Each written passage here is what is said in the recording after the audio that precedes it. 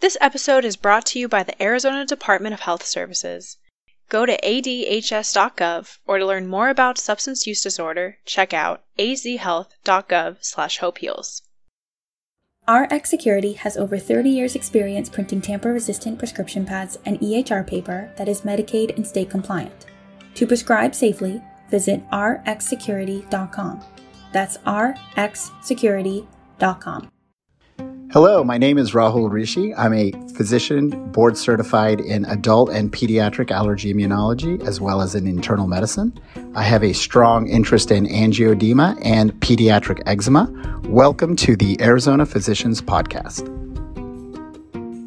So I wanted an opportunity where I can basically figure out what kind of doctor I'd want to be before I started training other learners. So that's where private practice kind of directed me, or called to me, if you will. Welcome to the Arizona Physician Podcast. My name is Mariana Nicolaides, public health intern at the Maricopa County Medical Society, and your host for this episode.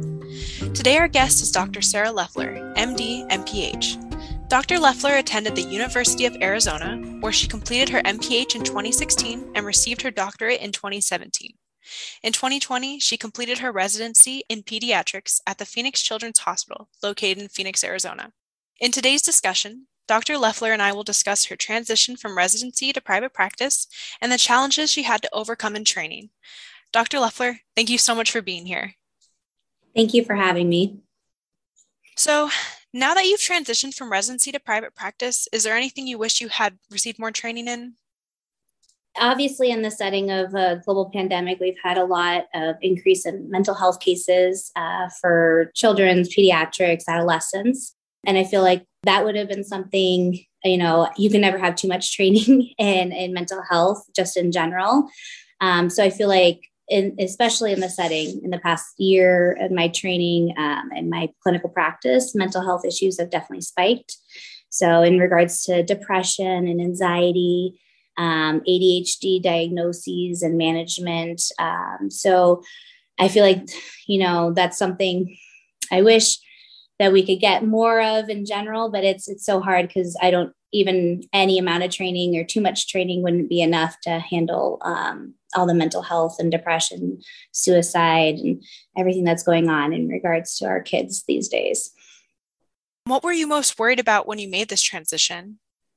I feel like when transitioning to your own practice and manage your own patients, a lot of it's going to be time management, being able to see a certain amount of patients on a clock, if you will, specific time slots, and making sure that you provide the best care within those, within your schedule, if you're able to, and then obviously running behind is always a hard challenge, depending how complex the kiddos are, what's going on in regards to their symptoms and illness, that's why they're seeing you. So, and then obviously patient load. So, going in from clinical practice from a resident, we see a certain amount where we're supposed to staff with, our supervisors and talk about the patients, versus you have a patient set schedule and you see them and you don't have to talk about the patients with anybody.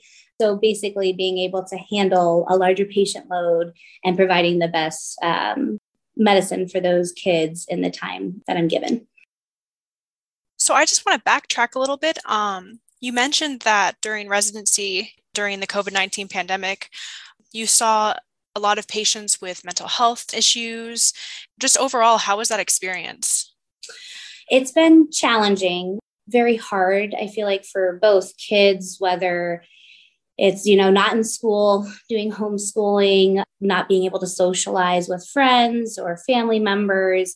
It's really disheartening. It's hard because, we're trying to provide the healthiest environment for kids to learn and thrive in and grow. But, during a pandemic, we have to restrict all those socialization that, make kids overall healthy. So it's been very hard, I feel like, on a lot of families, a lot of kiddos just trying to, make the best of the situation we're in, while trying to maintain, mental healthiness as well as well-being. So it's been challenging, and then trying to find resources and available mental health services for those families. Definitely very challenging. Well, I can totally relate to that as I'm going to school, during the COVID-19 pandemic. And I know for me and a lot of my peers, it was a very, very strange and difficult transition to online and just not being in that classroom setting. Yeah, it's been interesting, but I feel like a lot of families are taking it in stride as best they can. And now that, school's back in session, I feel like it's definitely helped a lot of kids.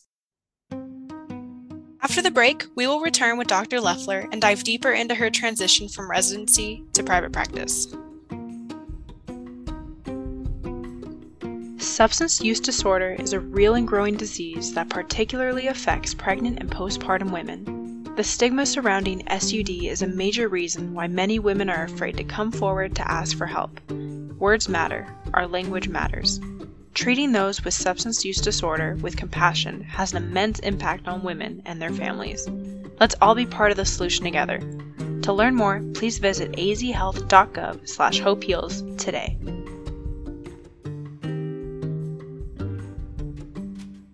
Thank you for joining me on the Arizona Physician Podcast. Today our guest is Dr. Sarah Leffler, MD, MPH.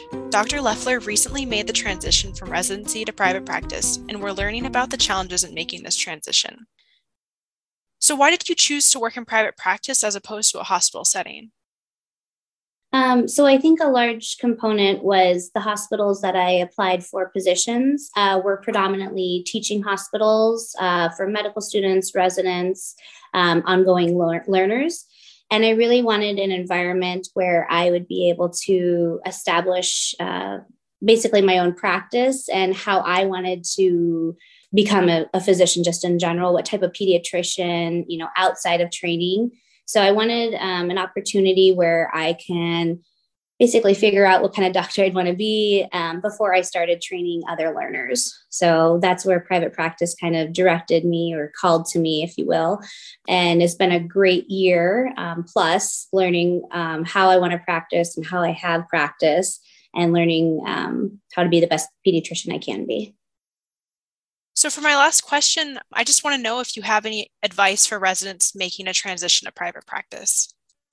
Yeah, so as residents look for job opportunities, I think the most important thing is finding an environment and clinical practice that they feel there's a connection and that is a supportive environment. So we're always, during training, there's always so many people that are there to talk about cases and, all the information related to and diseases and management and whatnot. So I feel like as you transition that comfort level, when you're on your own, it's always good to have a support system though with other physicians or practitioners or even just the clinic itself, the clinical managers and nurses and MAs that will support you and also provide, insight into cases or extra guidance if you need it, especially as you start off. So I think that's one of the most important things when searching for a clinic that's right for you. Being a public health student, I'm just curious, have you found that getting your degree in public health has helped you in what you do now? Yes. So even in undergrad, I did a public health major as well as medical anthropology. And so that's actually what directed me into wanting to pursue medicine as well as getting my master's in public health. So I feel like when we think of medicine, it's very individualized, but a lot of the time when we work with kids, it is a lot of community, just like public health. So we encourage vaccines, and car seats and, everything in regards to what are public health measures to improve overall health for kids. So I feel like public health plays a large community role in how our kids are developing and growing and overall health outcomes. And, I like looking at public health as a preventative overall. We try to prevent long-term poor health outcomes. So I use that same practice and as a pediatrician, in regards to obesity, screening for obesity, trying to vaccinate as many kids as we can to promote, community herd immunity. So I feel like every day public health plays a large role in how I practice. I love that. Dr. Leffler, thank you again for being here. Thank you so much for having me.